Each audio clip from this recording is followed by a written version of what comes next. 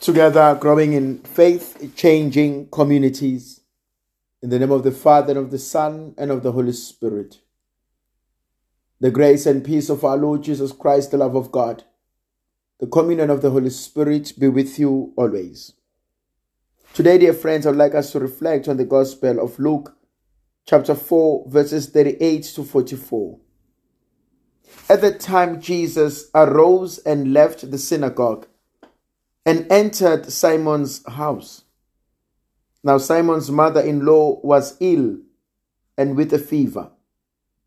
And they asked him about her. And he stood over her and rebuked the fever. And it left her, and immediately she rose and served them. Now when the sun was setting, all those who had any that were sick with various diseases brought them to him, and he laid his hands on every one of them and healed them. And the demons also came out of many, crying, "You are the Son of God." But he rebuked them and would not allow them to speak, because they knew that he was the Christ. And when it was day, he departed and went into the lonely place. And the people sought him and came to him and would have kept him from leaving them. But he said to them, "I must preach the good news of the kingdom of God to the other cities also, for I was sent for this purpose." And he was preaching in the synagogues of Judea. I love the beautiful attitude that Jesus has towards the sick. He comes into the house of Simon and he realizes that Simon's mother-in-law is not well. She has a fever.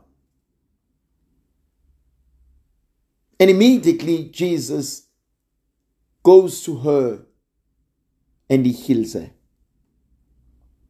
Immediately it reminds me of the Gospel of John chapter 2, when Mary goes into the wedding at Cana. And when Mary gets into the house, she must have then walked around for her to realize that they have no wine. Or maybe they were not serving it. Or maybe she went into the serving station and it wasn't there.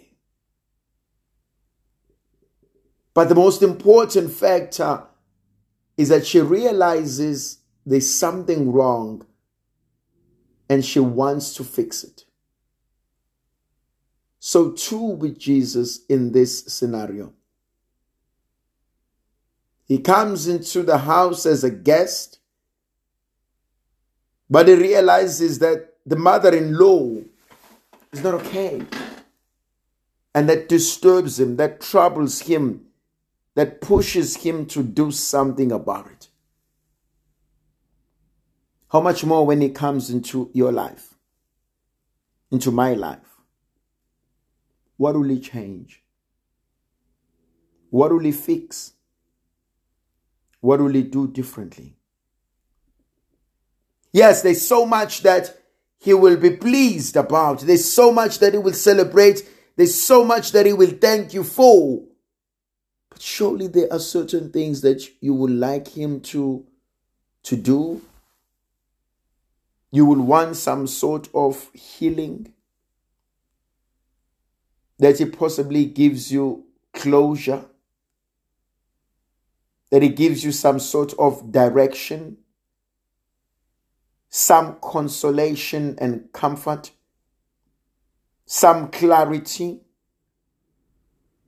some answers, especially for those who are searching.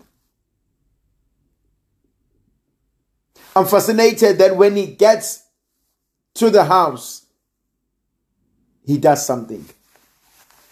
And that influences my thinking that when he comes into our space, he will do something. He'll do something with our kids.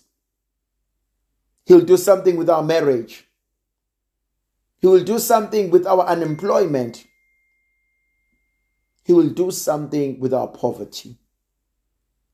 He will do something with our health. He will do something with our temper. He will do something with whatever we are struggling with. I find consolation in those words. That he will come and he will do something. Then there's another element that touches me here. When she is healed, there are two reactions. The first one, the mother-in-law gets up and starts serving. That's how she shows gratitude. Freely she has been given, freely she gives. That's how she serves God. That's how she shows gratitude. But she's not the only one who's helped. When she is healed, others find courage to bring others who are sick. I like that word. They found courage to bring those who were sick.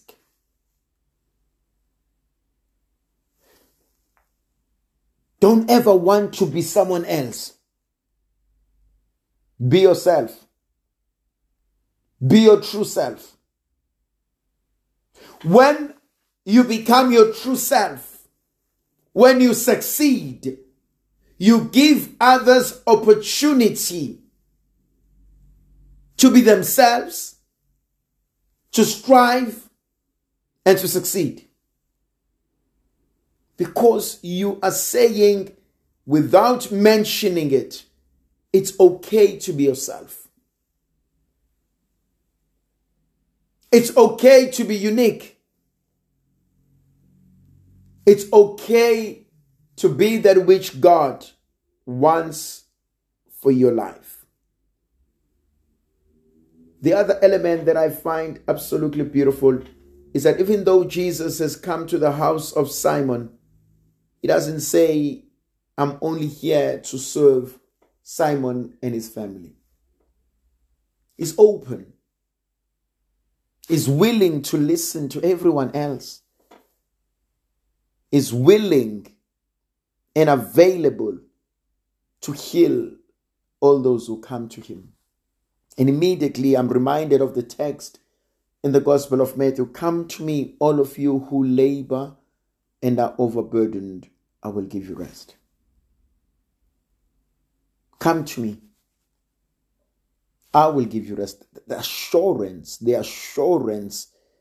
in that verse is powerful.